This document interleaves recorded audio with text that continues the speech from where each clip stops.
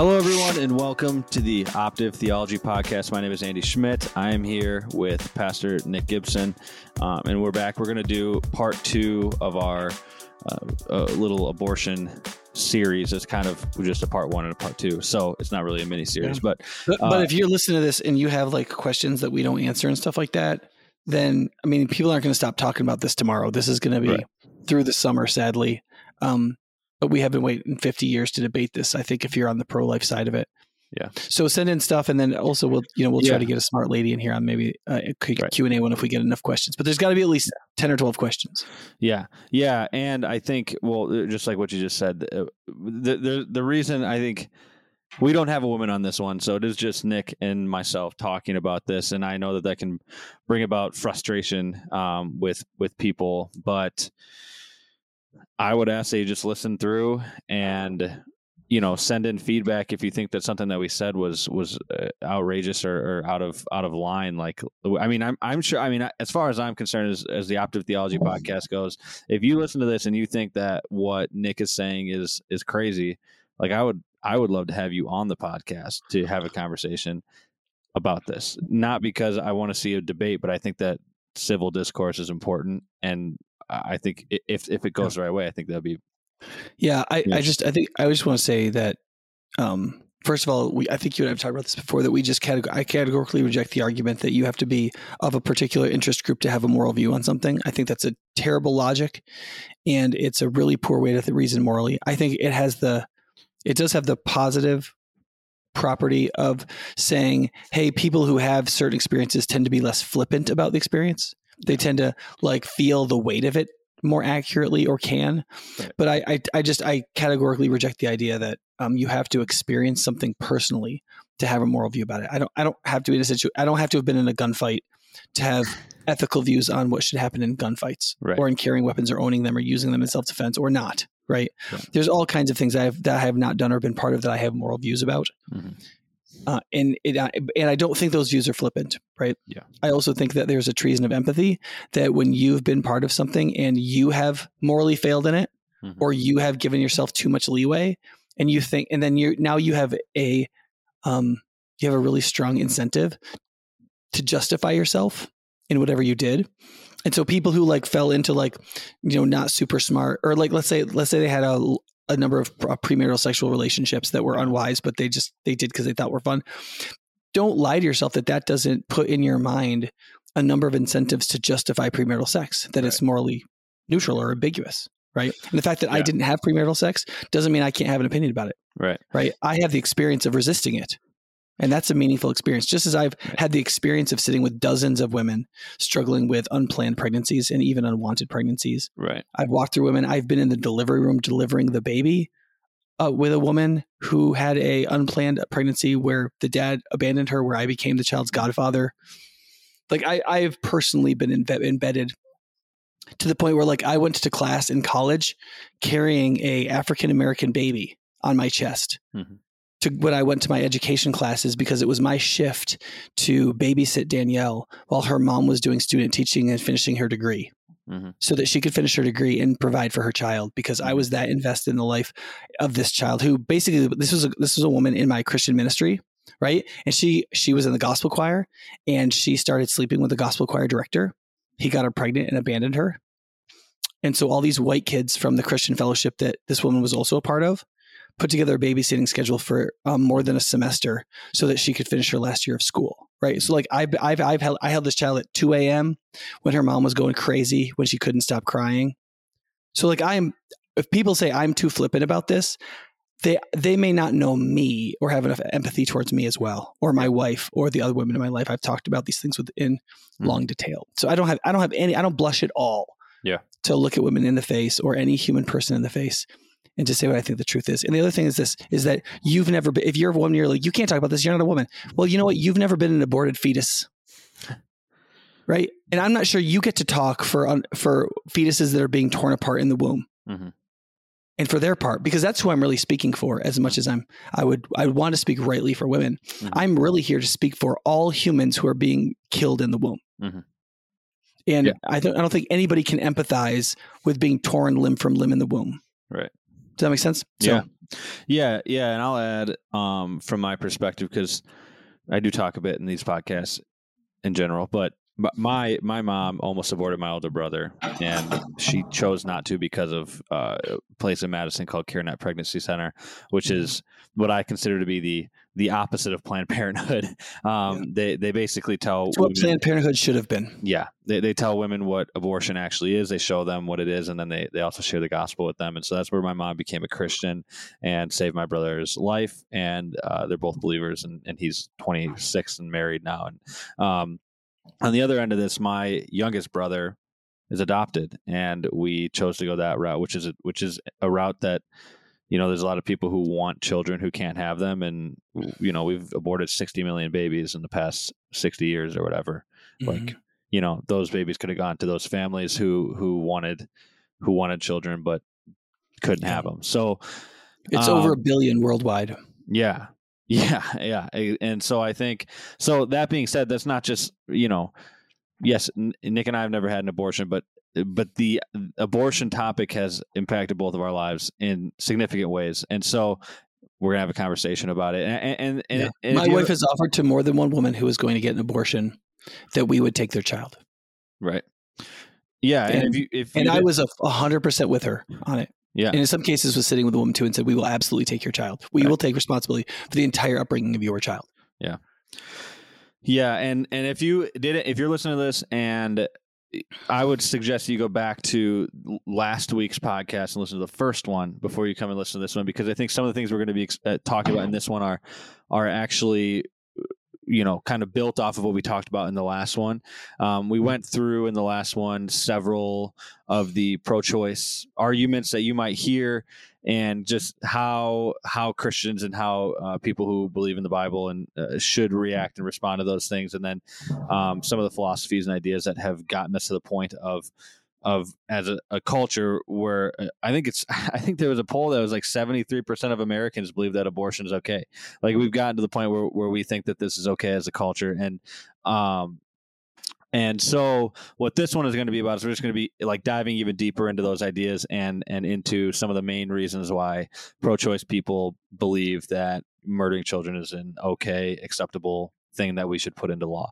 And so with that being said, we can just get started. One of the first things that I think one of the first things that we're going to talk about is how a lot of pro-choice people fail to see the connection between a mother and a child, a moral connection between those two people, even like a biological connection.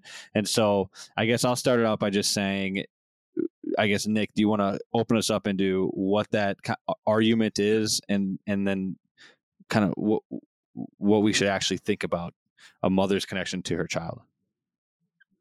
Yeah. So there's two basic logical movements that pro-choice arguments make. And the first is that the relationship of the mother to her child does not constitute a moral obligation if the mother doesn't want it to.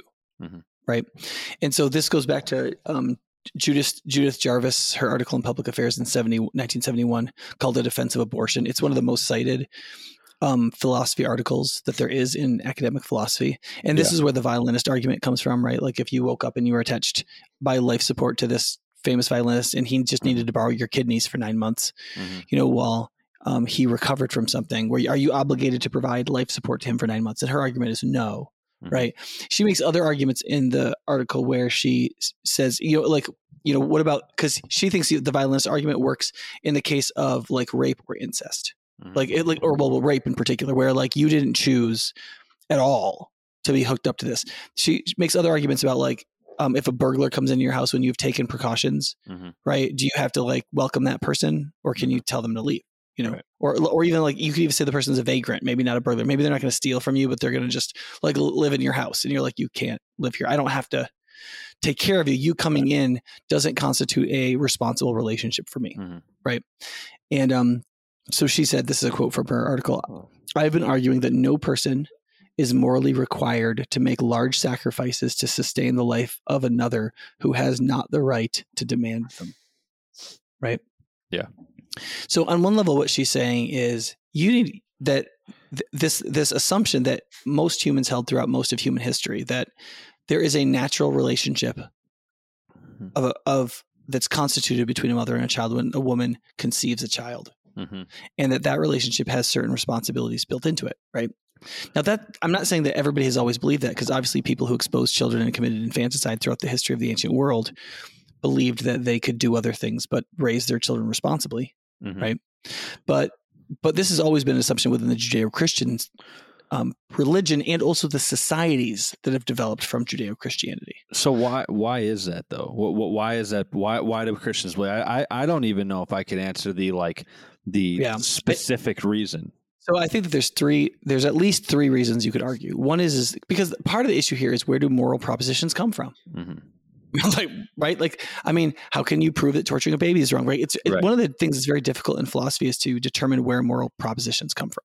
Yeah. I remember I was taking a graduate class at the doctoral level on this from a professor who was teaching at Oxford at the time.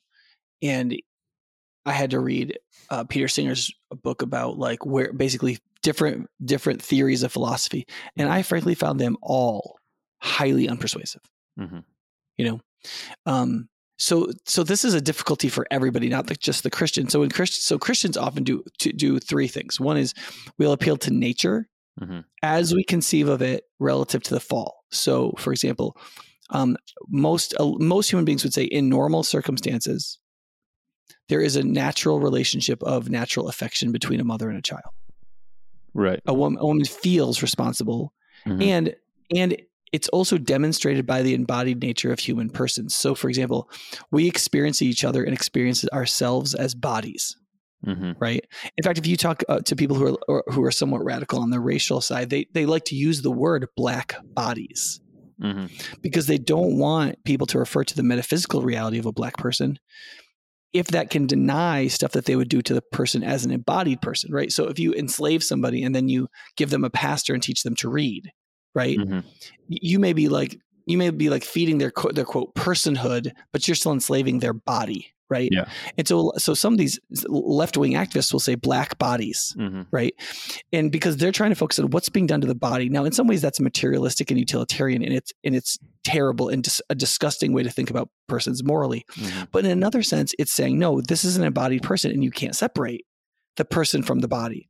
Well, similarly, abortion does that, right? If a woman says, I'm not a mother, when her own body produced the egg, conceived of the child, receives its implantation, is feeding it freely, right? What's happening here is that there's a psychosomatic disjunction in the woman who wishes to have an abortion, because if the woman was holistically desirous of abortion, her body would miscarry, right? But it's not. Her body is carrying the child. Her body wants the child. In fact, her body is part of what pumped all the hormones into her system to want sex and to want the most intimate and the most fertile type of sex that her conscious mind would allow her to have, because her body was for a month tricking her into getting pregnant because her body wants to get pregnant, right? Because she's a human person who has this dynamic of fertility, right? And so like sometimes people just don't want to deal with that, that nature dictates this relationship, right? Also, you could argue that reason does, in the nature of like how things happened. Also, it's relative to, it goes back to that quote that Carter Snead put in his book, that there are childless men who have forgotten their childhood, right? This idea that like there's an obligation for you to treat people relative to how you were treated and to pay forward the realities of life, right? Now, some people are, listen, if my parents wanted to have me and they want to make all these sacrifices to have me, then whatever, but I don't have to do it. But a lot of us remember our parents saying stuff like that. Like when we're like, why did you you should ask your parents, why did you have me? And they won't say, because it was wonderful the whole time. We thought it was going to be so great just to have kids. It was going to be so rewarding for us. Right. They were like, no, this is what you do as a human person. You receive the sacrifice of somebody giving you life. And then you pass on that sacrifice by giving life to another and taking responsibility for that life, right? I think, I just want to say this. One thing that I think about when you're saying all this is I think abortion in the world and in the United States is a very good way of seeing how wicked the human nature is. I don't think there's any other issues. I mean, there are issues that show that, but I think that the the way that our entire culture and society has justified abortion has shown what people try to hide, which is that we have an evil human nature. Like I don't know, it's just an interesting. Yeah, I think that's because people really misunderstand a bunch of things, and one of them is children, right? Yeah. So one of the things that happened in American life is we romanticized a number of things that we expected people to find romantic, and one of them was children. So we romanticized children, right? Yeah. And that was partly because we didn't want to be stern with kids anymore. We were actually changing the way we were treating kids. They weren't to be seen and not heard, but now they were supposed to be this romantic Rousseauian figure that was inherently good and like creative and loving, and right, which is partly true, right? And also probably partly naive. But see, then as we romanticize children, the assumption is, well, then everybody would want children if there was any right. People would only not want children if there was a really good reason. Yeah. So if woman A named Sarah wants to get an abortion, then Sarah would have to have a really good reason, because children are cute and beautiful and lovely, and maybe she's just not ready right now, so she gets an abortion. That's really not the truth. Yeah. Right? There's all kinds of romantic things to say about children, but there's also everything else to say about children, which is that they're the biggest sacrifice of your life. Yeah. Right? Gosh. They're the biggest sacrifice. They're the greatest heartache. They take the most energy. They exhaust you. They kill your sex drive. They take your money. I mean, they are just this enormous sacrifice, right? And they are worth it, not because romantically they are just going to bring you so much joy. Right. I mean, if you have the right attitude about them, they will bring you a lot of joy, in that you will take joy in them as persons existing for their own sake. Right. But that's not really why you're doing it. They're worth it because they are new beings created in God's image that are his own godly offspring that exist for their own sake. Right. And in so doing, you've done something worthwhile, whether or not they turn out the way you wanted, whether or not you take all this pleasure in them, you have done something inherent. Like if you save somebody who's drowning in a river, right, you'll take some pleasure for it, but you're like, man, I risked my life for what? And the answer is to do something worthwhile. It was worthwhile to save that person's life. Right. You're not going to get paid $1 million. Right. You may forget about it in a week, but you did it because it was worth doing. It was but see, in order to believe that, you got to believe that you have a purpose and a creative reason. And people have worth that's inherent. Right. And all that stuff is actually, for all of our lives as human beings, has been rooted in a religious worldview. And so far, people have been willing to pick the fruit of religion in terms of meaning and morality and purpose and so on. But they don't want to acknowledge that the tree's even there. And more as they chop at the tree, they find the fruit disappearing. Yeah. So how can we, do you want to break down those, I mean, you talked about the reason why Christians see, do you want to break down each of these, talk about logic and just break those down so that people can know? So I think a mother's relationship to the child is constituted by nature. I think there's a number of arguments you could say. It's naturally evident. Yeah. And it's naturally evident in our intuitions. And it's naturally evident in how we have all lived life together in every other way. You were saying before we talked that there's laws in almost every country about how parents shouldn't abuse their children and special responsibilities that the state expects parents to have towards their children, because having children does constitute a special relationship of responsibility. We're willing to acknowledge that in all these other places. Then when we get to abortion, where we're self-interested in our desire to just say, no, I don't want this child, we make up reasons to say that relationship of nature isn't there and therefore not moral and responsible. Right. The second is reason, right? We have to be both hypocrites, right? We have to not apply to ourselves what we benefited from, right? It would be interesting to see who would be pro-choice if we lived in a Rawlsian world, right? Like, are you familiar with the John Rawls and his theory of economics and all that? No, he's like, this kind of society we should have is if everybody was going to be born again, into a world, and they didn't know who they were going to be. So you didn't know if you were going to be black or white or in India or America or whatever, or what social class, whatever, that you were going to have to be born again. You don't know who you're going to be in the society. What kind of society would you want if you had no idea who you were going to be born into as being? Right. Similarly, it'd be interesting. And so it'd be interesting if we would be a pro-choice or pro-life society, if that was the question. If you didn't know what was going to happen to you in the womb, would you care? Right. Or wouldn't you? I have a feeling that if now I don't think we would get an answer from people unless it actually happened. Yeah. Like if God took us all into some gray ether and says, look, you all have to be born into that world. Well, but you get to decide what kind of world you want it to be. The first question you have to answer is pro-choice or pro-life. Yeah. Right. Yeah, everybody's going to say pro-life. I mean, because you would think if they were actually there and they wanted to exist, right. And because they would say pro-life. The pro-choice, and it would. I think that would be like slightly consistent with their view right now that it's just rooted in selfishness. I mean, it's like the reason that they would be pro-life in that other world is right. because right now they're only pro their life. Like that's the only person that they've cared about. I mean, that is themselves, right? Like that would right. that's.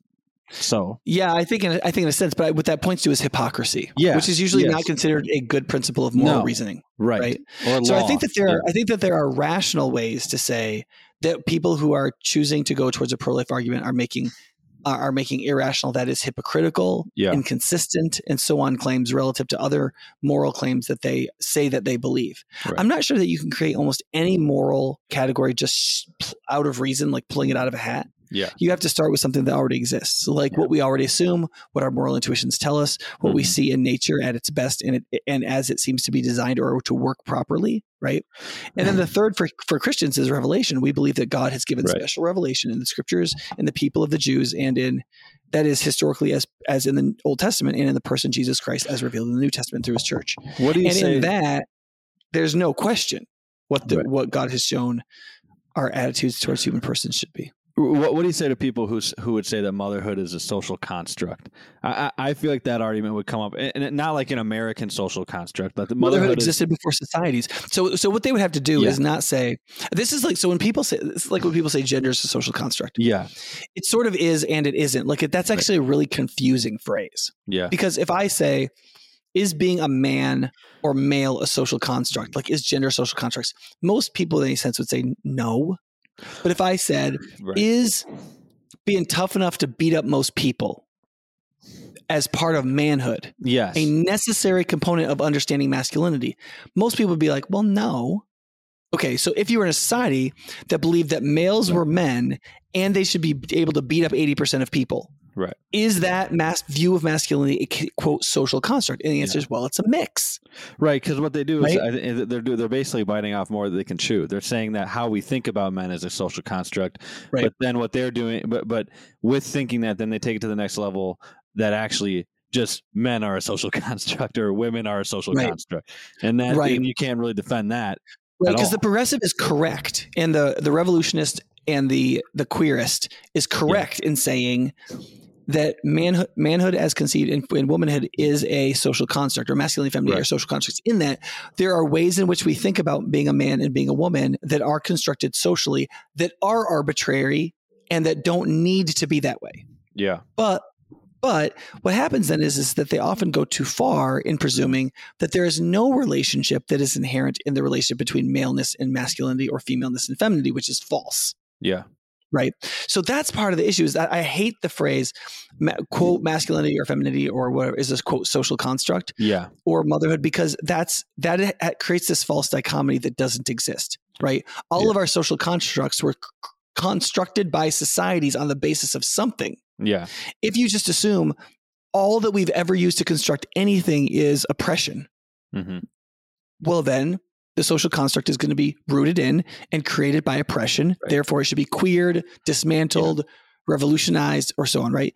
However, if other things were operating in human existence by which we determined what we thought a man or a woman was, besides just oppression, a lot of those things could be natural, true, consistent, necessary, and developmental. If the social construct argument is like a negative argument, which it usually is a negative argument, then that would need to be like seen through and through, and like you could say like applesauce is a social construct because it was created out of something natural. What is that? Applesauce is a social construct. But it's also basically it also happens whenever you mush up an apple. Right. And it's inherently related to apples, and you can't take the apples out of it and it still be applesauce. Exactly. Right? Yeah. You can create fruit mush out of other fruits, but then it's a little bit deceiving to call it applesauce. Right. You know what I mean? Exactly. Yeah. And so it's only a social construct. If you take the man out of masculinity and you're like, that's still masculine, you're like, it's not really. Right. There has to be an inherent relationship between the maleness and the masculinity. But like, I'm all for the like progressivist person or the queerist or the whoever who's like, here are things in masculinity that our view of it that I think are toxic and shouldn't be in our view of masculinity. Right. I'm all for some of that stuff. Yeah. But when they get to maleness, they lose me. I'm like, no, I think that's actually should be in there because that's what we're building masculinity from. Because it is in there. It right. Masculinity is model maleness. That's what it is. Yeah. Right? And so if you take the maleness out of masculinity, your masculinity has no meaning. Right. You have nothing.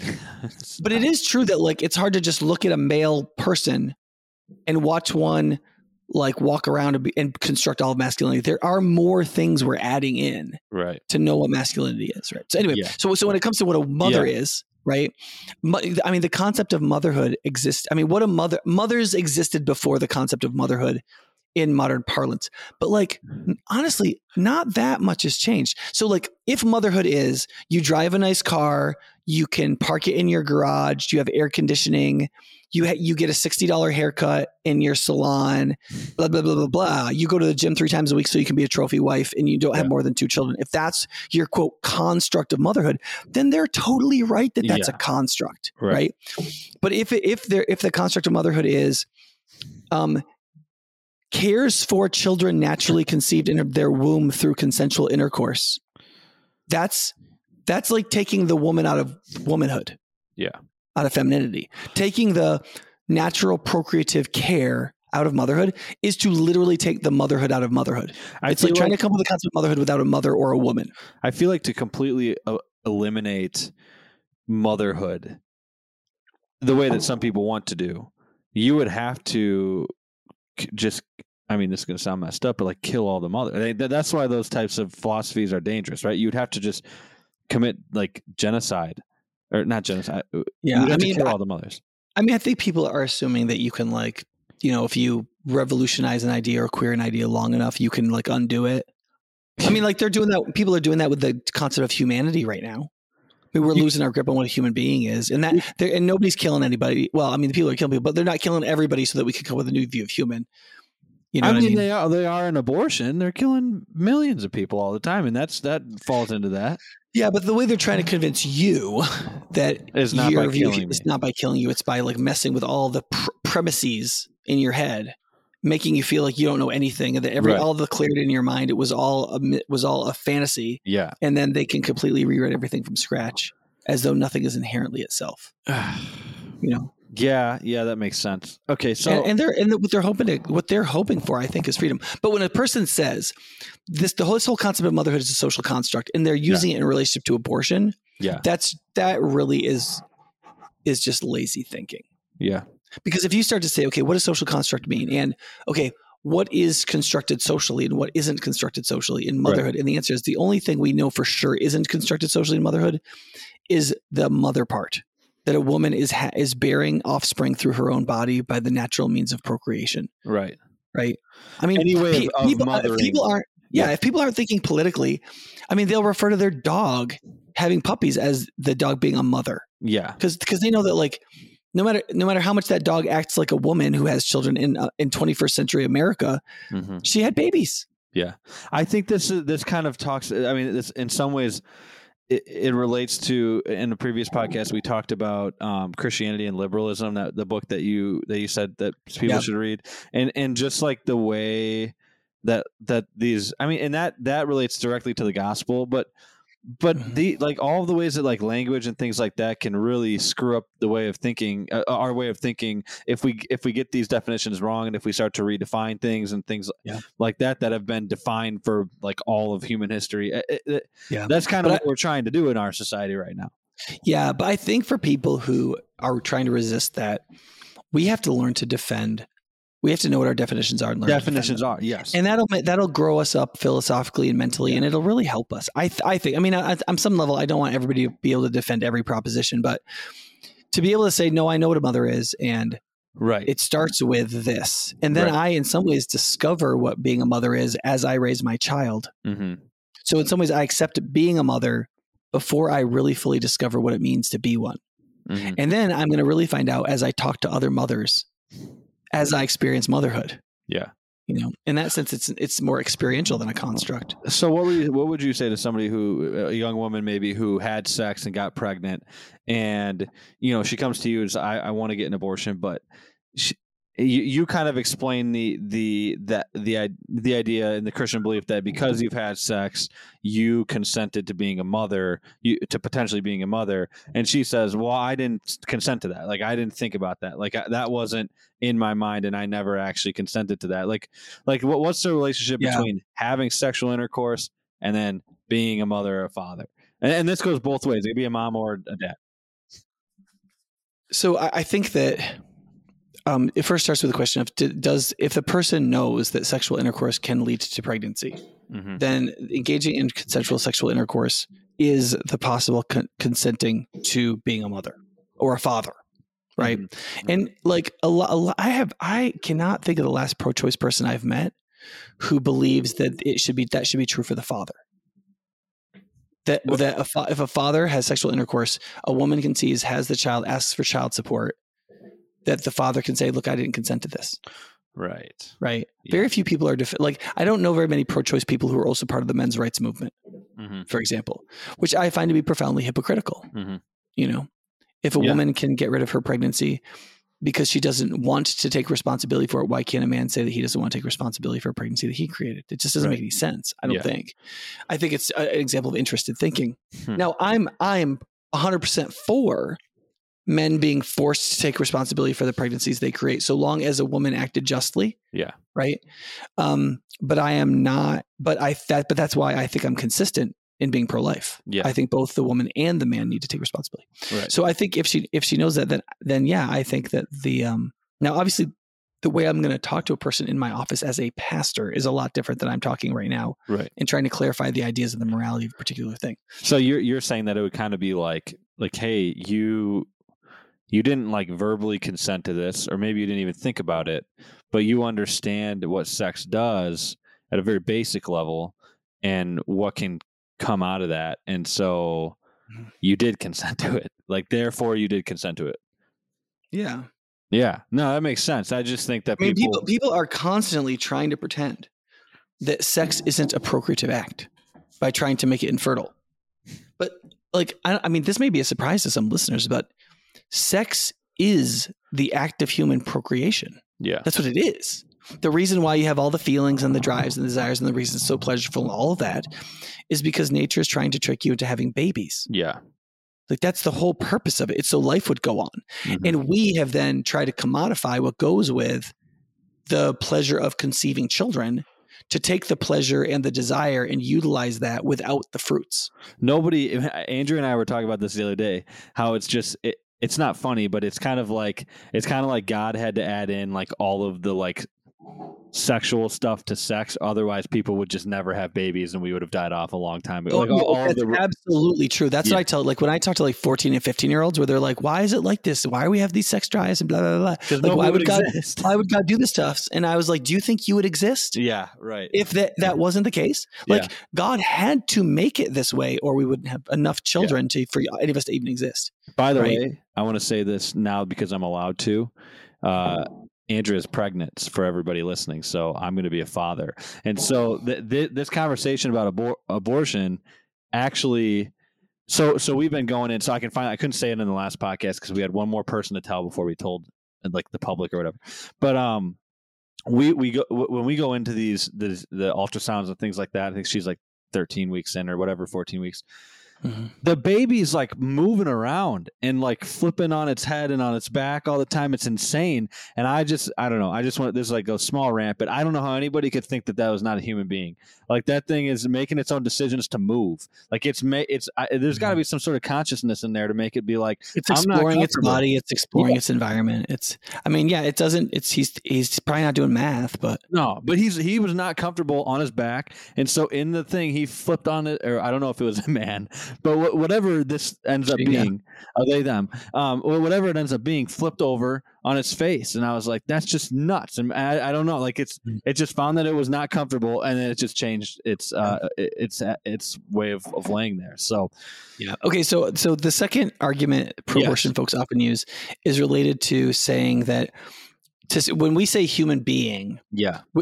That's not the morally relevant meaning of that is not an alive thing that has human genetics. Yeah. But what we mean by that is something like personhood. Like when we experience another person, when we experience ourselves, we have assumptions about certain traits that we have, and that those make us persons that are different from pigs and horses and dogs or whatever, and that our rights are afforded to us on the basis of us having those characteristics. It is interesting. Yeah, I was just going to say, it is interesting. Unborn people don't have any of those characteristics, is what these philosophers argue. Well, it's interesting that with the human being, I mean, with this argument, it's that just when I hear people talk about abortion a lot, it's always a biological argument. People, pro-choice people are always trying to make a biological argument, and I think you can do that, but you're taking a philosophical stance, right, on what a human being is, or what a human person is. What is personhood, right? That's what you're doing right now.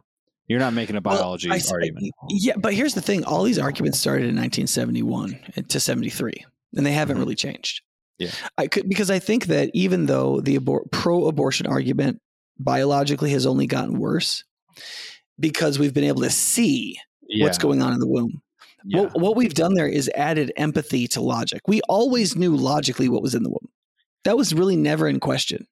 Yeah. The question was our ability to see it, to see the tiny head, to see the tiny fingers, to actually see inter-utero pictures of fingernails of babies. Yeah. And now to see ultrasounds where you can see the baby flipping around, and you can even do 3D ultrasounds and actually see the look on the kid's face. Gosh. Right. None of that was available in the 1970s, but all the reasoning was available. Everybody knew you had a living human being in the mother's womb. Yeah. And partially because the mom started feeling it at some point. I mean, you could start feeling something moving around in there. So a number of these philosophers wanted to argue, therefore, and this is true up to the present day. Peter Singer is arguing the same argument like this year about abortion. It started with this guy named Michael Tooley. In his article, Abortion and Infanticide in 1972, in which he said, the presence of a right is conditional on the desire of the bearer of that right.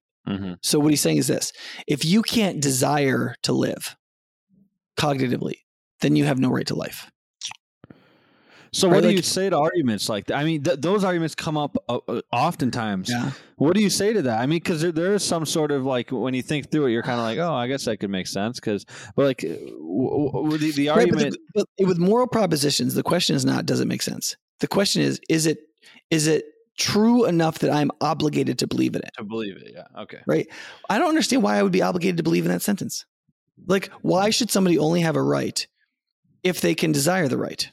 And one of the arguments that pro-life people have often made is people in temporary states in which they can't cognitively desire things. So do you lose your human personhood when you fall asleep? Do you lose your personhood if you're in a coma for 3 days? Or if you're knocked unconscious when you're 7 years old and you don't know, you never had sex? I mean, and people would be against raping children, and yet I feel like that would if you're in a suicidal mood, and you don't want to live, do you lose your right to life? If somebody comes along, when you say, I wish I could die, and they shoot in the back of the head, have they not committed murder because you didn't want to live? Right. Now, what pro-choice people do often is they'll say, well, the question here is in an ongoing and developmental way. So basically they'll make carve outs for these exceptions. But then the problem is like, well, wait a second. Why should we believe in your exceptions? I mean, like, why should you just be, well, I don't mean those people. Well, I do mean those people. Right. So because they're trying to give us a universal criteria, and I'm showing the criteria is not universal. And they go, well, I'll stipulate those non-universal examples. And I'll say, okay. And my answer is fine, as long as you stipulate all the non-universal examples, including the preborn child, but they won't do that. And the preborn child has the most defensible reason for not having these criteria. They aren't developmentally there yet. Do we have any thorough definition of consciousness as of right now? These philosophers will define consciousness slightly differently, but what they usually mean is self-consciousness and a belief. So you believe that you exist, you know you exist, and your belief in your existence as a being has continuity. So you think you're the same being in 3 minutes that you think you are right now. And do you disagree with that definition? I think it's fine as a like sort of like preliminary definition of part of consciousness. I just don't think it's what gives us our moral status. I mean, why believe that? Why believe consciousness gives moral status? I don't see any reason to believe that. So you're saying that okay, so that a baby might not have consciousness, but that the consciousness isn't directly connected to whether or not they should be killed. And I think right. And pro-life people, at least now, would argue this is discrimination on the basis of development. Okay. Right. Because you might as well say a human person can jump over a small chest. Right. Mm-hmm. Like you put a small chest on the floor that's 2 feet high. A human person should be able to jump over that. Mm-hmm. If you get a 2-year-old and he's walking, he can't jump over that. Right. But you can. So he's not a person. I mean, most human beings in health have a capacity for being ambulatory and jumping over small items. Right. But why shouldn't that be included? Right. Why can't we kill 2? I mean, in a sense, I consider these to be fundamentally arbitrary categories. Now, a pro-choice person would say, yeah, but they're naturally human. Mm-hmm. A naturally healthy human being will have these. Okay, yeah. But now we're back to nature dictating our morality. Mm-hmm. And a woman who conceives a child is naturally a mother. Right? So like if you use that to defend yourself on the second argument, you've lost on the first one. Yeah. And if you lose on the first argument, you've lost. Even if you win this second argument, like who's the person who isn't? The minute you concede that a woman who has a child in her is a mother, you've lost. Right. Because you previously said that the woman is not a mother and she's not tied to motherhood. Right. Gosh, so now part of the issue here is that what pro-choice people are doing is they're just following in the footsteps of utilitarianism and non-Christian philosophy, because what they're doing is this. They're saying, okay, we can't take revelation as the basis for believing in human rights. Mm-hmm. Right. So we can't say, well, Revelation or Genesis, the Bible just says that we're made in God's image, so we just are. Right. No, you have to substantiate that. Okay. But you don't want to say that you have the same rights as a cow. Mm-hmm. So what makes you as a human being like somebody who has these things called rights, but cows and horses and walleyes don't, right? What makes you special? So see, you come up with a list of things that you have that those other animals don't. Yeah.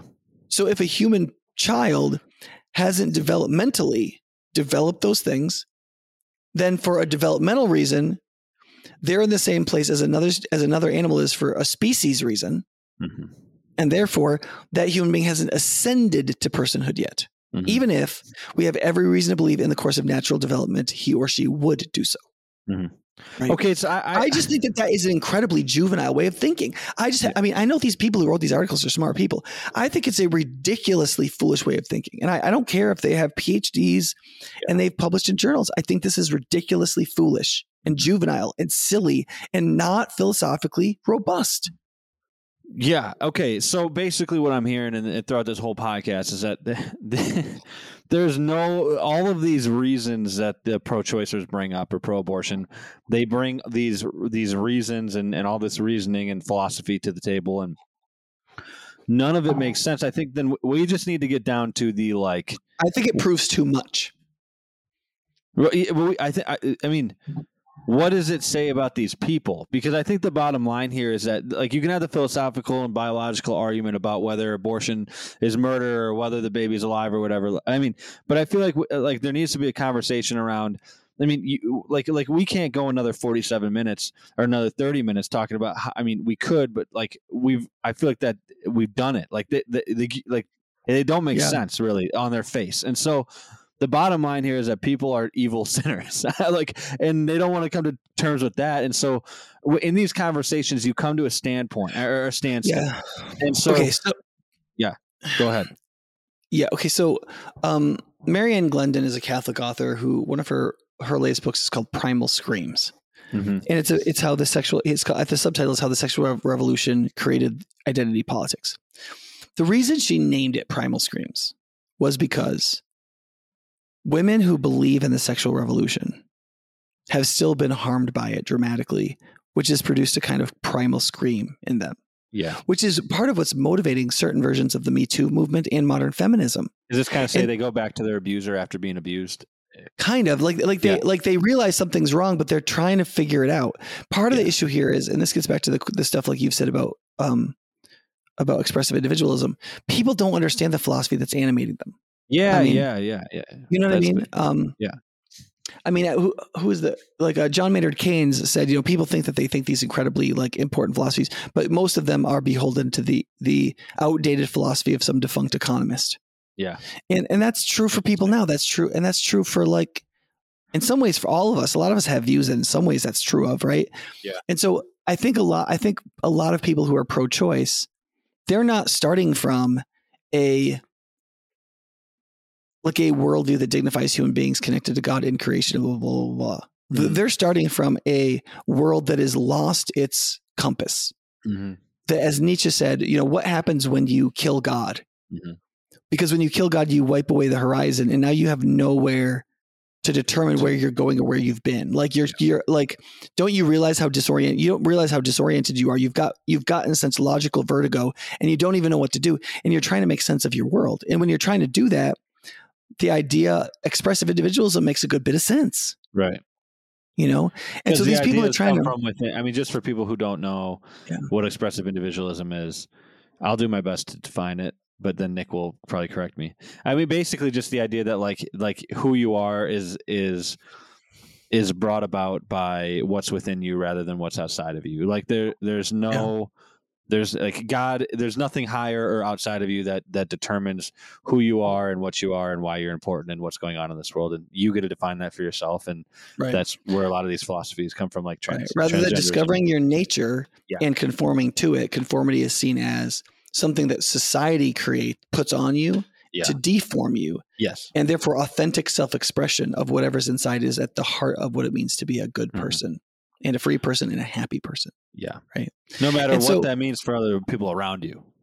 Right. And so if you believe that motherhood is a construct of society, and society has a oppressive characteristic of trying to tell you what you have to be, right? Because motherhood is a teleological worldview, right? It says you are this thing, whether you like it or not, and you have to conform to its dictates, right? I mean, that is as heretical to modern public life as you could possibly be.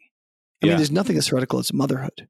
This is why it's hard for me with a lot of pro-lifers, and maybe we get to in the weeds with this, but a lot of pro-lifers are Republicans and conservatives. I mean, that's like that politically, and it's difficult because I've been thinking about this, about how the Industrial Revolution has like enhanced expressive individualism by a lot, because we started just taking things from the natural world and creating whatever we wanted out of them. And Republicans are like totally for capitalism, which like so am I. And capitalism produced the Industrial Revolution, but then they're anti some of these other pro-expressive individualism things. Like I don't want to say does this make sense what I'm saying? Like I don't want to say capitalism is pro-expressive individualism, but it's a product of expressive individualism in some ways, right? Yeah. Well, no, I don't think I wouldn't say that capitalism is an expression of the Industrial Revolution.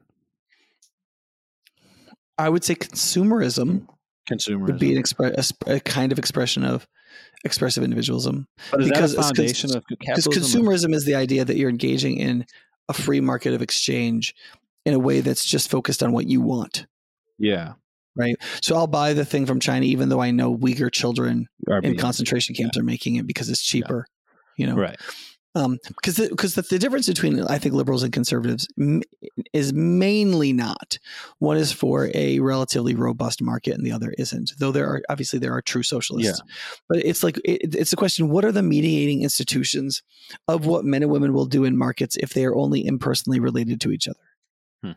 Right. What happens when the market becomes fully organized and bigger and just starts moving on impersonal principles? What mediates that, right? Yeah. Is it just a huge federal government, and that those two huge behemoth powers hold each other in constant tension? Or is it the mediating structures of voluntary associations between the individual human being and the government? What Burke called the platoons of, I forget what he called them. And you would say, basically, go ahead. And so conservatism historically has been the latter. Yeah. That everything between the family, the church, the school, the Awana Club, the Key Club, the Veterans of Foreign Wars, all these huge societies where people relate to each other on the basis of their relationships, mediate the impersonal nature of the world and how it functions in a really good way to cooperate on a large scale to bring about wealth. And the progressive view that a muscular federal government is the only thing big enough to fight with these increasingly large corporations so that the little guy could have representation at the size of the government is in some ways logical, right? Right. The problem is that on the conservative side, our philosophy fails because consumerism tends to break down the voluntary societies. Right. And make them go away. And so you look at society and all these mediating institutions are like basically on the ropes getting the crap beat out of them. Yeah. The church, the family, the private educational institution, all these kinds of like rich, robust things that human beings used to do for themselves are getting devoured by government or by the fact that we just get busy or the fact that like there's like 15 billion hours of things to watch on our screens. Yeah. So it's like, I mean, think about this. What do you think people used to do with the time they now spend watching TV or screens or YouTube or social media? I mean, they used to go out into their people. Yeah, they would spend time with people at their homes and families, or they would go out into the community and create voluntary societies to do things that they thought were worth doing. I just will say, I mean, obviously I grew up with TVs and all these things, but even when I was a kid, there was a time period where people would just drive over to our house and knock on the door there was no plans around it, but they would just come over while they were driving around and they would bring like ice cream and our whole families would hang out together. And I don't think that ever happens anymore for anybody. And I mean, that as almost nobody comes to our house uninvited. Yeah. And usually planned. Well, it's because you're like scared that they're going to get pissed off at you. Yeah. Partly. I mean, yeah. But see, I also think the progressive is also wrong because this idea that the federal government is going to hold the great corporations in check is false too, right? Because through lobbying and money and other kinds of things, they end up capturing the government interest and then wielding both the corporation and the government against the little person. Yeah. Right. And I think COVID vaccines were a great example of that, whether or not they are really great or not, that Pfizer's ability to capture the government and create it's got to be multi-trillion dollars globally transfer of wealth on the basis of a vaccine that most of the people who got it didn't need, like whether or not as a area of health policy that makes any sense. I mean, just for a moment, just think of the wealth transfer there. Right. Right. For people who hate capitalism, they were really, really pro-vaccine. Because I mean, they're really pro everybody getting the vaccine. Yeah. But and listen, I'm super pro-vaccine too, so long as the market is totally open and free, and so on. And it makes sense for you to get it. I mean, if you're just getting it for no reason, I'm not right. But like, it's not just things like vaccines. It's like regulations that large companies get put in place so that little companies can't compete with them. Yeah. For example, like the health codes in New York City are so legally complicated. It's like I don't know how many thousands of pages. So a company like McDonald's or Starbucks, who has lawyers that can set policies for every single thing done in every single one of those locations at the corporate level, can create operations of scale so that a McDonald's can function in New York City and obey all the health codes because they have this system of corporatized governance. Yeah. But somebody who just wants to open a sandwich shop has to like sit around at night. They might not even have any education. They might not even graduate from high school, right? But they got to read 2,800 pages or something. It's actually, I think, a lot more than that. Yeah. Of all of these laws in New York City that have been lobbied for and put into place to protect certain interests and not others. Yeah. And as you get into other places like Venezuela and Argentina and Madagascar and like Kenya and places where like this is sometimes even worse, right? This idea of government capture is terrible. So I want to bring this back. Both people have this breakdown in our view of how human societies function in a healthy way. Yeah, I want to bring this back. I want to bring it back to abortion. Like we kind of got off there, which is fine. Sorry, but I want to ask because I think this always comes down to what it's ultimately should come down to. I think for Christians in these conversations that they're going to be having throughout the next several months about abortion and Roe v. Wade and things like that, is how can you get the gospel? How do you talk to these people? How do you get the gospel across to these people who I mean, there's just this foundational disagreement. I mean, it's like there's just a disagreement on what human beings are, and what is it, what these things like motherhood and things like. You're just gonna come to a place where you just disagree, and so I don't think that should be the end of those conversations. I think that should be maybe some sort of like a flag in your head that's like, okay, now I have an opportunity to like take this to a level of when do you share the gospel and how do you share the gospel with these people? Yeah. I mean, 2 generations ago, Francis Schaeffer, who was a significant apologist in the 20th century, said, and he wrote a lot on abortion too. Yeah.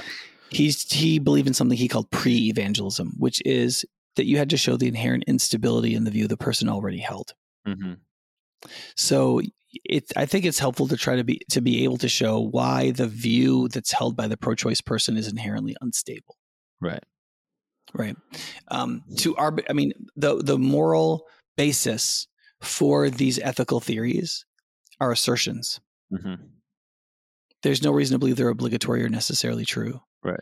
And they can't be substantiated.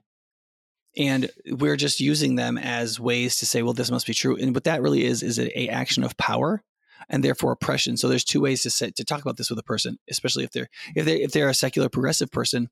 They may not be super compelled by the idea that it's not rational because they may have an activistic mindset. Yes. I intuitionally know what's right.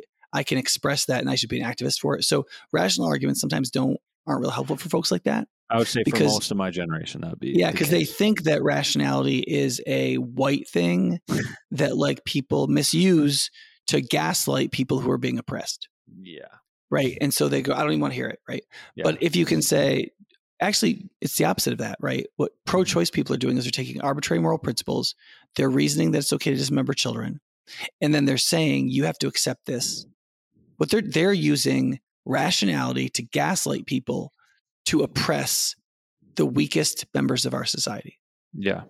And that is a flawed rationality, not true rationality, but right. A version of it. That's And I also think that I mean, what I say to people who are Democrats is being pro-life doesn't mean that you can't be a Democrat.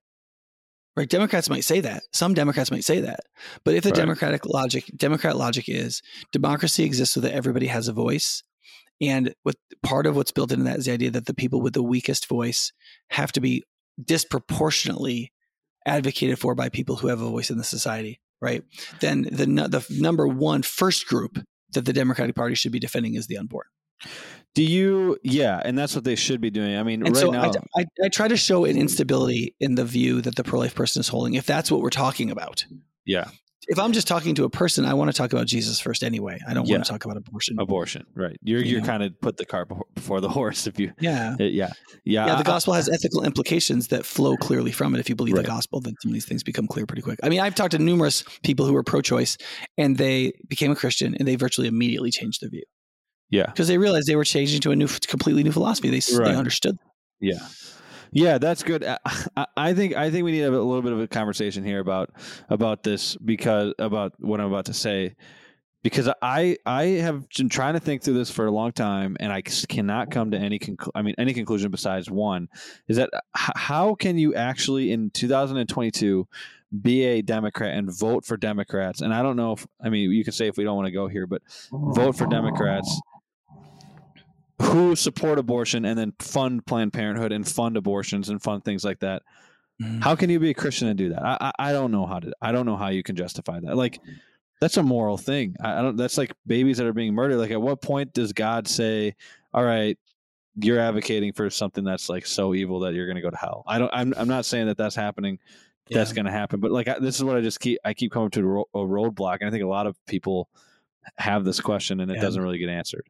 Yeah, there are some answers to this that I've heard from believers. First, one is that they believe that a more robust social safety net will decrease the number of actual abortions. So that if what you really want is more babies to live, as opposed to saying it's illegal to kill them, then being for politicians that want to create a more substantial safety net is the best way to do that, i.e. Democrats. That doesn't happen, though. Well, they have their graphs. Yeah, but I don't think I can. I mean, I haven't taken the time to work on whether or not they should be disproven. But their argument is that during Democratic presidencies or under regimes of expanded social welfare, there are fewer abortions. Now, you may argue that's because the previous Republican president actually got the economy going again, and people actually tend to have more children when the economy is going well, and fewer abortions. Do you think it also has to do with the fact that they changed the definition of a child every 4 years? If a Republicans in office, no, because what they're saying is the array of social welfare benefits, when it's increasing and it's substantial, there are fewer abortions in America. And they argue that correlation obtains, that's a real correlation. So they would say if what you want as a Christian is fewer abortions, then you may not like the Democratic policy on being pro-life, but there are other policies that make it easier to have children and pay for them for people of lower incomes. Helps there be fewer abortions. So, and I think as a Christian, if that's true, I think as a Christian, you could say, okay, because Republicans say that kind of thing all the time, where they say it's not about what feels good, it's what ends up doing good. Right. Yeah. Right. So, go ahead. So I think Democrats are wrong. So you could be a Christian, believe Democrats are wrong to be pro-choice, but believe that they're actually correct in what produces the social situation in which more children will be born. Would they say that before Roe v. Wade, like the 30, 40 years before Roe v. Wade compared to the 30 or 40 years after Roe v. Wade, that there was the same or more abortions? Oh, there's no way to defend that. That's a completely indefensible view. Yeah, but that's basically what they're saying. There's millions and millions and millions more abortions after Roe versus Wade than before. Yeah, but no. But that's not the question you asked. You didn't ask the question: should we be pro-choice or pro-life legally? You said, how can a Christian vote for Democrats? Those are two different questions. Well, they are two different. Okay. I don't necessarily think they're two different questions, because if you vote for a Democrat, you're voting for their platform and ultimately what they spend money on. But people have said for a really long time. So another thing that pro-Democrat Christians will say is they'll say, listen, do you really think that if we get Republican lawmakers, we're actually going to get the overturning of Roe versus Wade? Do you really think that? And for many years in my voting life, people acted like it was stupid to vote on abortion because nothing was ever going to change. Like, we were never going to get people on the court, because conservative justices don't like to overturn precedents, right? Keeping precedents in place is a conservative value, right? And so you'd have to get people who are conservatives, but also they believed in the overturning of precedents, and you had to get a majority on the court, and probably more than just 5, to flip Roe versus Wade and some of these precedents. And people are like, that is just never going to happen. But that's to me is like, whether you think it's going to happen or not, does that mean that you just quit fighting for it? Like, you're just like, okay, we roll over and die? No. What they would say is that there are other things that whether we get a Democrat or Republican, we will get different results. Like, we may or may not go to war. We may or may not have a good economy. We may or may not. And like a couple points on GDP, Andy, like, correlates to deaths and lives saved. Yeah. Right. Like, Jay Bhattacharya at the Stanford, one of Stanford's think tanks, talks about this, that like that's why, like, in COVID, like, if you make the argument, why was it wrong to shut things down during COVID? Right. And one of the arguments is because it drops GDP. And when you drop GDP, people start dying. Like if you lower the amount of general wealth, there are going to be people who are just not going to get medical treatments. They're not going to do this or that. Like, things are going to happen so that people die, right? How often does GDP go up with Democrats in office? That's not happening right now. It didn't happen with Obama. It didn't happen with Clinton. Maybe. I think it did happen. It did happen with Clinton. Yeah. At the later part of his. I think, and part of it too is, remember that, like, a lot of Republicans argue that because of the changes Reagan made, GDP increased for 30 years. Well, there were Democratic presidents during some of those 30 years, right? So part of it is to remember is like, people want to believe that what's happening right now is President Biden. And what happened, 4 years ago was President Trump. Yeah. That's not really how a GDP works, right? Like, and that's what, you know what I mean? Yeah. Now, I think that somebody like some people have said President Biden has done things to really accelerate problems, or President Trump did things to decelerate problems and make things better. I actually think that is true. I think President Trump did things that helped with GDP, and President Biden right now is doing things that are really harming GDP. Yeah. But I also think that like President Trump's economy was not only President Trump, and President Biden's is not only President Biden's. I agree with that. I've just had a hard time talking to people who are Christians, and a lot of times it doesn't feel like it's like they'll be like, I'm pro life, but I'm also a Democrat. But it feels like they're a Democrat or they vote left more for the social credit that you get from that, rather than that they're actually advocates for things that are good and right. And yeah, that's what I think that's true. I mean, I was listening to a podcast with, I think it's Bethany Mandel on it, and she was trying to publish children's books that weren't woke, and they couldn't get illustrators. So they were putting a book out on Thomas Sowell. This is a black man, right? Yeah, who overcame racism. Like he went to elementary school, was put in third grade when he deserved to be in fourth grade, and went himself as a third grader to the principal's office and said, I should be in the fourth grade.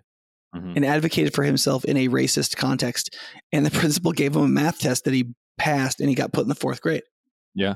Right. Like this. I mean, this is a guy who's written incredible, 30 books. And I mean, this People is like one of the him. most accomplished black men of the last century. Right. Yeah. And Bethany Mandel wanted to write a book on him, and he's a conservative. I mean, he's a kind of a libertarian, free market conservative. And she literally couldn't get an illustrator on the Eastern Seaboard. She had the first 3 books that they did. They used illustrators from, I want to say she said Romania and Bulgaria. Really? They literally had to go to Eastern Europe to get illustrators for this book on a black man who was a towering intellect who overcame oppression in the 20th century because he's a conservative. And Random House and Penguin and blah, blah, blah are just not going to publish that. And Bethany said, we went to illustrators in New York and Connecticut and some of these places where I knew people and tried to get illustrators. We offered them thousands of dollars to illustrate the books. And they said, I can't do that. I'm afraid that if I illustrate this book, people will find out, I'll get canceled and I'll never work again. Yeah. So I mean, we shouldn't pretend there isn't cred to one and stuff against another political party, especially in certain jobs, in certain age groups. Like somebody like me who's at the top of my organization, and it's very hard to cancel somebody like me. I'm pretty safe. But your average 20-year-old who's working through a corporation, right, not safe. So how long can you sustain Christianity with that mindset? Because it seems to always chip away at your morals. Yeah.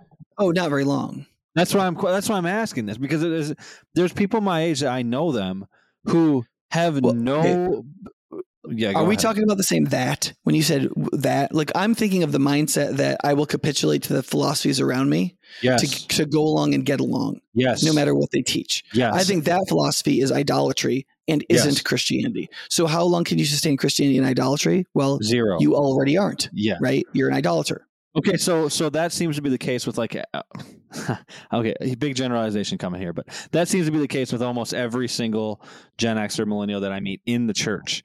This is why I don't see how the church is on a sustainable path for the next I don't know X amount of, let's say 30, 40, 50 years, because the study came out. Gosh, I wish I knew the actual name of it. I can find it and put it in the description. That 74% of millennials in the church think that it's wrong to share your faith with somebody. They think that is wrong. And that was a study that was just done this year. That there's 73 to 74% of millennials inside of the church that are claim to be Christians also believe that it is wrong to share your faith with somebody else. Don't you see that as a huge problem if that's true? That yeah. So first of all, that's a big if true statistic. I would be interested in seeing Let me see if I the thing. But yeah, I mean that would be clearly be an example of worldliness. So what do you do about that? Because this also pertains to abortion and the conversation about abortion. And I'm trying to figure out how to talk to young generations about this thing, because they don't want to stick up for anything that has to go against the grain. They want to have all these and even pro-life Gen Zers, they want to post things that also where they don't actually say anything about the problem. They don't say abortion is wrong or evil. They're just trying to find ways to say things so that they don't lose friends. Does that make sense?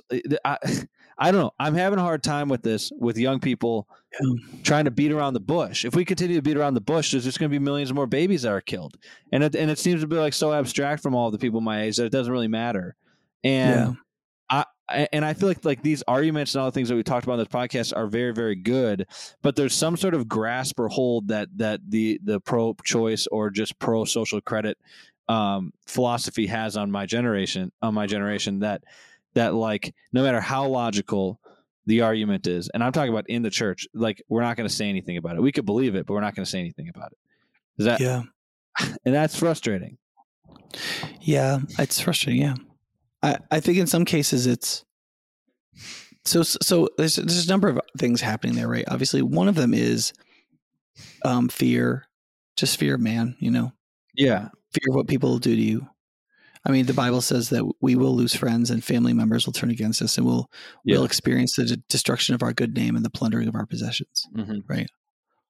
Mm-hmm. And we should expect to lose jobs and stuff like that. And in the history of the United States, that hasn't been a big thing, And this is relatively recent, and it's sad, I think, but it is what it is. And if we have been reading the Bible, we will be prepared for this, right? And this gets to the question of, do you have faith in Jesus the Christ? I mean, are you willing to look at the government, a state like Rome, or in Daniel's day like Babylon, and say, no, I will not worship this. Right. I'm not going to do it. I won't bow.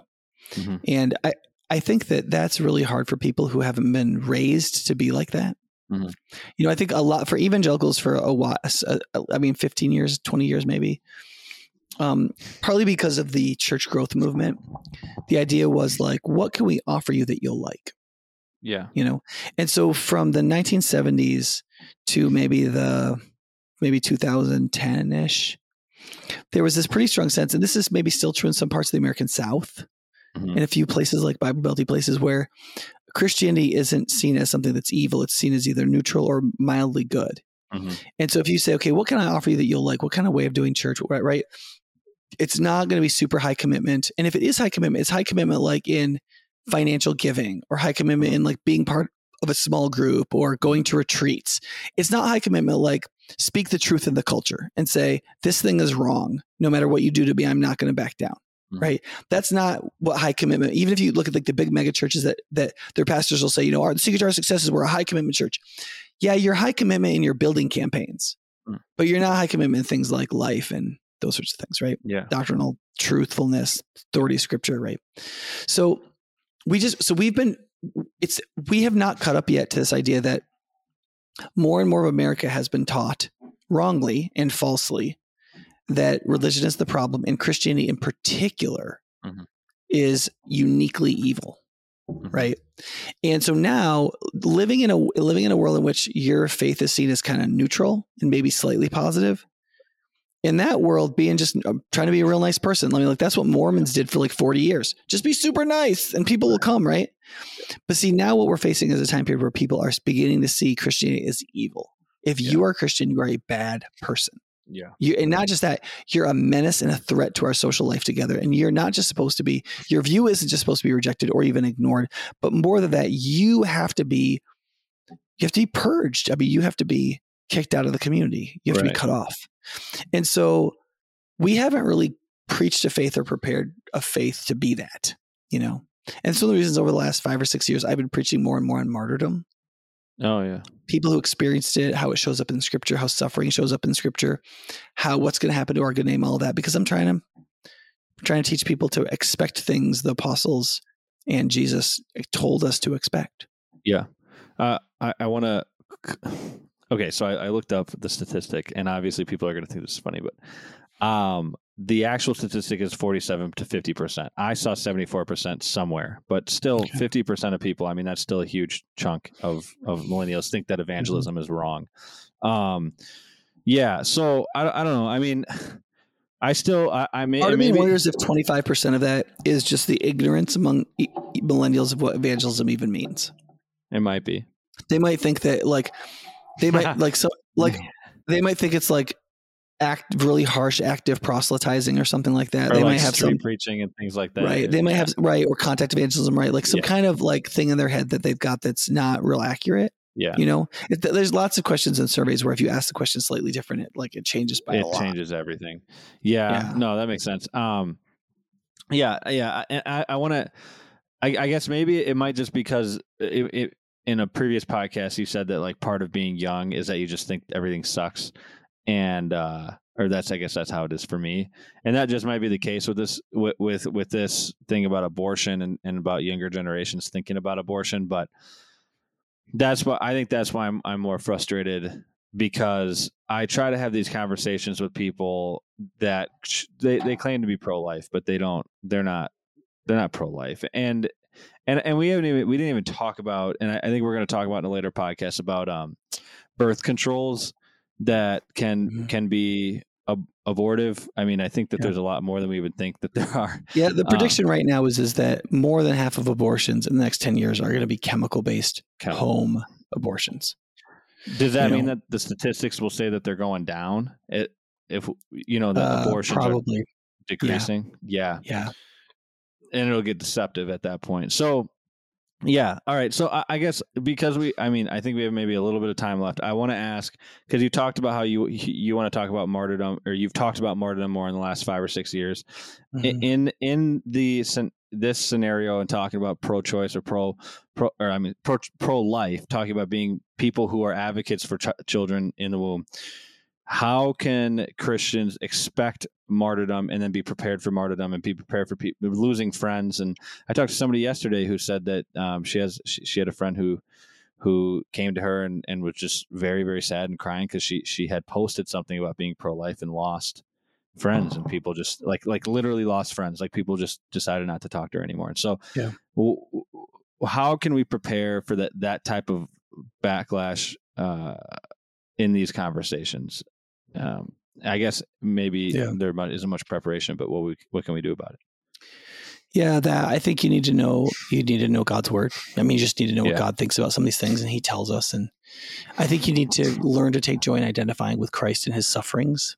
Mm-hmm. If you don't have a good theology of becoming like Jesus in his death, so as to somehow attain the resurrection from the dead, that's from Philippians 3, right? Mm-hmm. This idea that you're going to walk with Jesus in his sufferings, and mainly that's in his rejections, in his humiliations. Mm-hmm. I also think you need to realize that you live in the presence of bullies, and you have to decide what you're going to do. Mm-hmm. Are you going to back down and let them control you so that you're their slave? Or are you going to reject what they do and take whatever punches you have to take? Mm-hmm. I'm not for being crass or vindictive or stupid, but there's a lot of people that are trying to stay tactful and they do nothing. Yeah. And I don't think that's a good way to try to be savvy. Yeah. I think you start out being savvy, you end up being a coward. Yeah. I think Jordan Peterson had I'm going to butcher this, but some sort of quote about just how not saying what you believe is basically like lying. And that's obviously not exactly what the quote was, but look it up. I mean, I think that was really, when I read that, I was like, that makes a lot of sense. Yeah. Peterson quotes Solzhenitsyn a lot, and Solzhenitsyn, who wrote Gulag Archipelago, is pretty straightforward, because he says, when other people around you are lying and you go along with it, right? It creates a fabric of lies that everybody just lives according to, and everybody's trapped inside of it. And somebody has to say, this isn't true. And as the earlier, the better, if the society is moving in that direction, as somebody who experienced it in Soviet society. Yeah. So I guess to wrap things up here, what is some hope that can come out of these conversations? I guess this conversation with Roe v. Wade, and I mean, in some ways it can be kind of a terrible conversation to have, because you're just, I oftentimes in abortion conversations feel hopeless, because I'm like, me and whoever I'm talking to, we're just never gonna see eye to eye on this, and the world is messed up and things are terrible. But is there any hope for Christians and for people who are trying to fight for children in the womb? I guess just for Christianity in general, and people. Yeah, I mean, I think so. I think that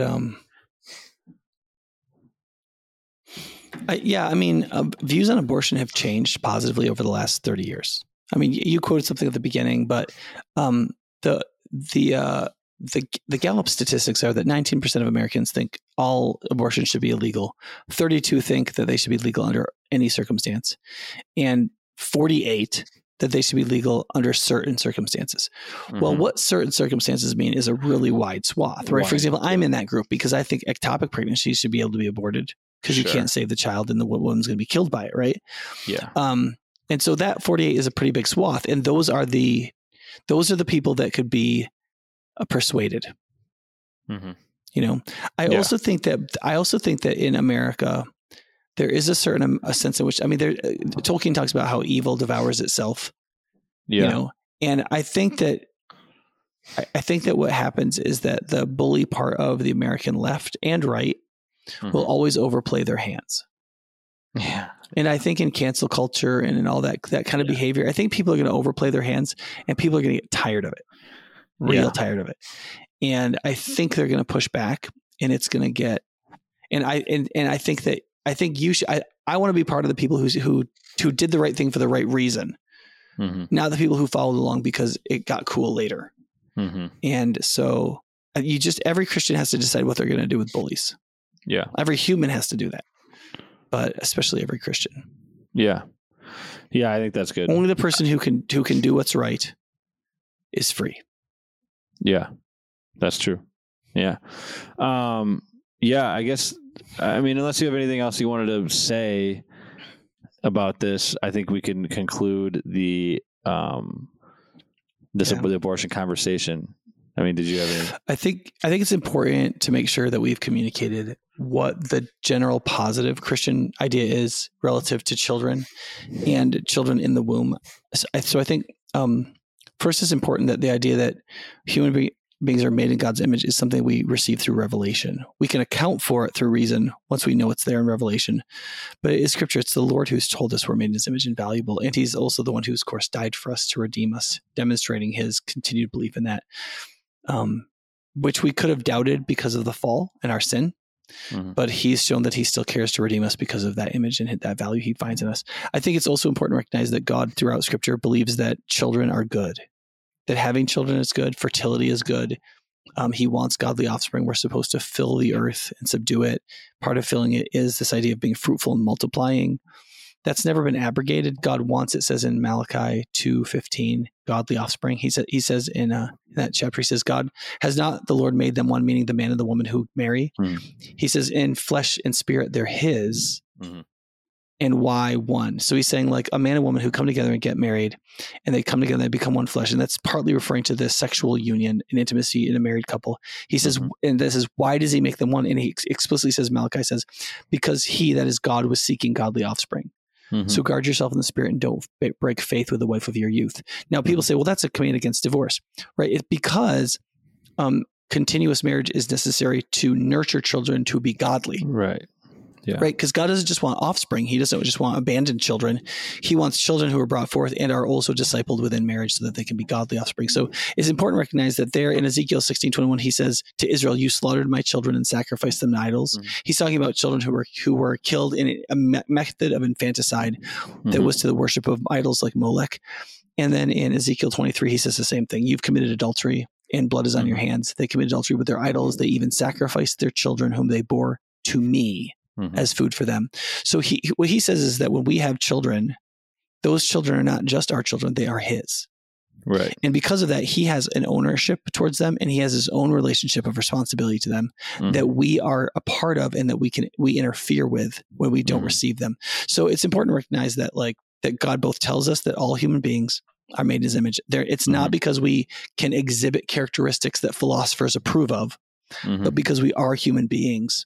Right. Yeah. Secondly, that God does believe that parenthood constitutes a moral obligation. Like people can deny that all they want, but if you're a woman and you've conceived a child, you are a mother, and you can subdefine that philosophically however you want to, but it will never change the fact that that thing that's inside you, that blob of cells, is your son or daughter, and you are that son or daughter's mother. You know, and if you've had an abortion, it doesn't help you mentally or emotionally to pretend that's not true, to save yourself. Yeah. It's better to repent and mourn and cry and loathe that action and hate that you did it and ask for God's forgiveness and receive His justifying forgiveness and be forgiven and freed then try to feel better by denying that it happened. Mm-hmm. And then also to recognize that all of our children are God's children too. Every child is also God's child and should be treated as such. I think when we start to get that stuff straight, we can at least have our view straight. And then if you realize that the moral propositions put forward by secular philosophers are rational, there's nothing like wrong with them per se as like meaningful statements, but they don't, the fact that they state them and they seem reasonable doesn't make them morally true in any meaningful sense. It doesn't make them obligatory. It doesn't make them the criteria we should use. And being able to see through some of that stuff, so it sounds very academic and intelligent and rational, is necessary. Yeah. Right. So, and I think that that's really necessary right now, because we have a lot of philosophies that are trying to say that the thing that's right in front of your eyes is not what you see. That person that you say that you know is a man, you're supposed to say that's a woman. Right. This thing that's in a woman's uterus growing there that you know is a child, you're supposed to say and believe that's something else. And all of these are so that we can morally and personally construct our society around the idolatry of expressive individualism. And so I would also say, like, do some research on expressive individualism so you don't really know what it is, because when you understand how it's a form of this sort of Rousseauian romanticism, you'll see how the whole undergirding philosophy has gone awry, and then the little arguments that would throw you day to day begin to lose their weight. And you can be, because otherwise what will happen is if you don't get to the bottom of the philosophy, you can see the sewer of expressive individualism at the bottom of it. All these little arguments day in and day out will have an increasing amount of weight on you, and they'll create psychologically a plausibility structure where you'll think they're more and more believable, and you'll think the gospel is less and less believable. And that's not a rational process. It's an emotional, psychological process. If you see that expressive individualism is a sewer full of crap, and you see that God making us in his image is a formative reality for what we are as human beings, and we start treating each other with love in accordance with that, you will begin to see that this other view is just bull. And it'll have less and less weight emotionally and philosophically. And the truth of the gospel and the reality of God and what a human person is and how we should treat each other will have more and more weight. And that's where we'll begin to be set free, even in the midst of all the false philosophies around us. Yeah. And I think also, to conclude, I think it's important to say, for the people who listen to this and listen through it and didn't like the things that were said, I think it's okay for them to reach out to Nick. And I mean, I'm sure you'd be glad to have further conversations with people, or just people, not even people that disagree, people who just feel bad about if they had an abortion or something like that. Like, you'd be willing to talk to them. But I also do want to say, for people who listen to this and they agree with everything.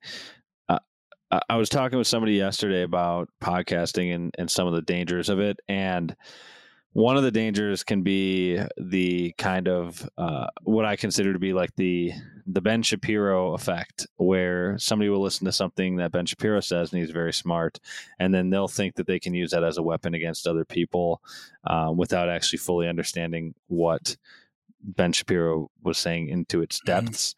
And so I think that for people who listen to this and agree with it, I don't think that what was said on these last two podcasts should be used as any form of a weapon against people. I think that it should be go figure out a way that you can like get involved and volunteer. Go to CareNet if you live in Madison and see if you can volunteer in any way, or just find people, or I don't know, if you know anybody who's had an abortion or whatever, do the best that you can to use this information as a way to actually love them and care about them, and not to just destroy people who disagree with you. Yeah. When you talk to people about abortion, you assume the person you're talking to has had one or facilitated and approved of one being done, and assume that they're emotionally bound up in it that way in how you talk to them, because most people have in some way or another. Yeah. Kind of like Paul with how he was just killing Christians and things. It's just similar. So, anyways, with that being said, I think we'll close this one out. Make sure you like, subscribe, share, follow, give us a 5-star rating if you enjoyed this. And you can join us next week. And where do they send questions? They can send questions to optivenetwork@gmail.com. And they can send them to like Facebook and to the Instagram and to the website, optivenetwork.com. Yeah, you can send us TikToks or YouTube videos or stuff with arguments we didn't talk about that you wonder if there's answers to. Yes, that's true. Yeah, and maybe later on in the summer or something, we'll have to come back to this if we get enough responses. So, anyways, thanks for listening, and we'll see you guys in the next one. Goodbye.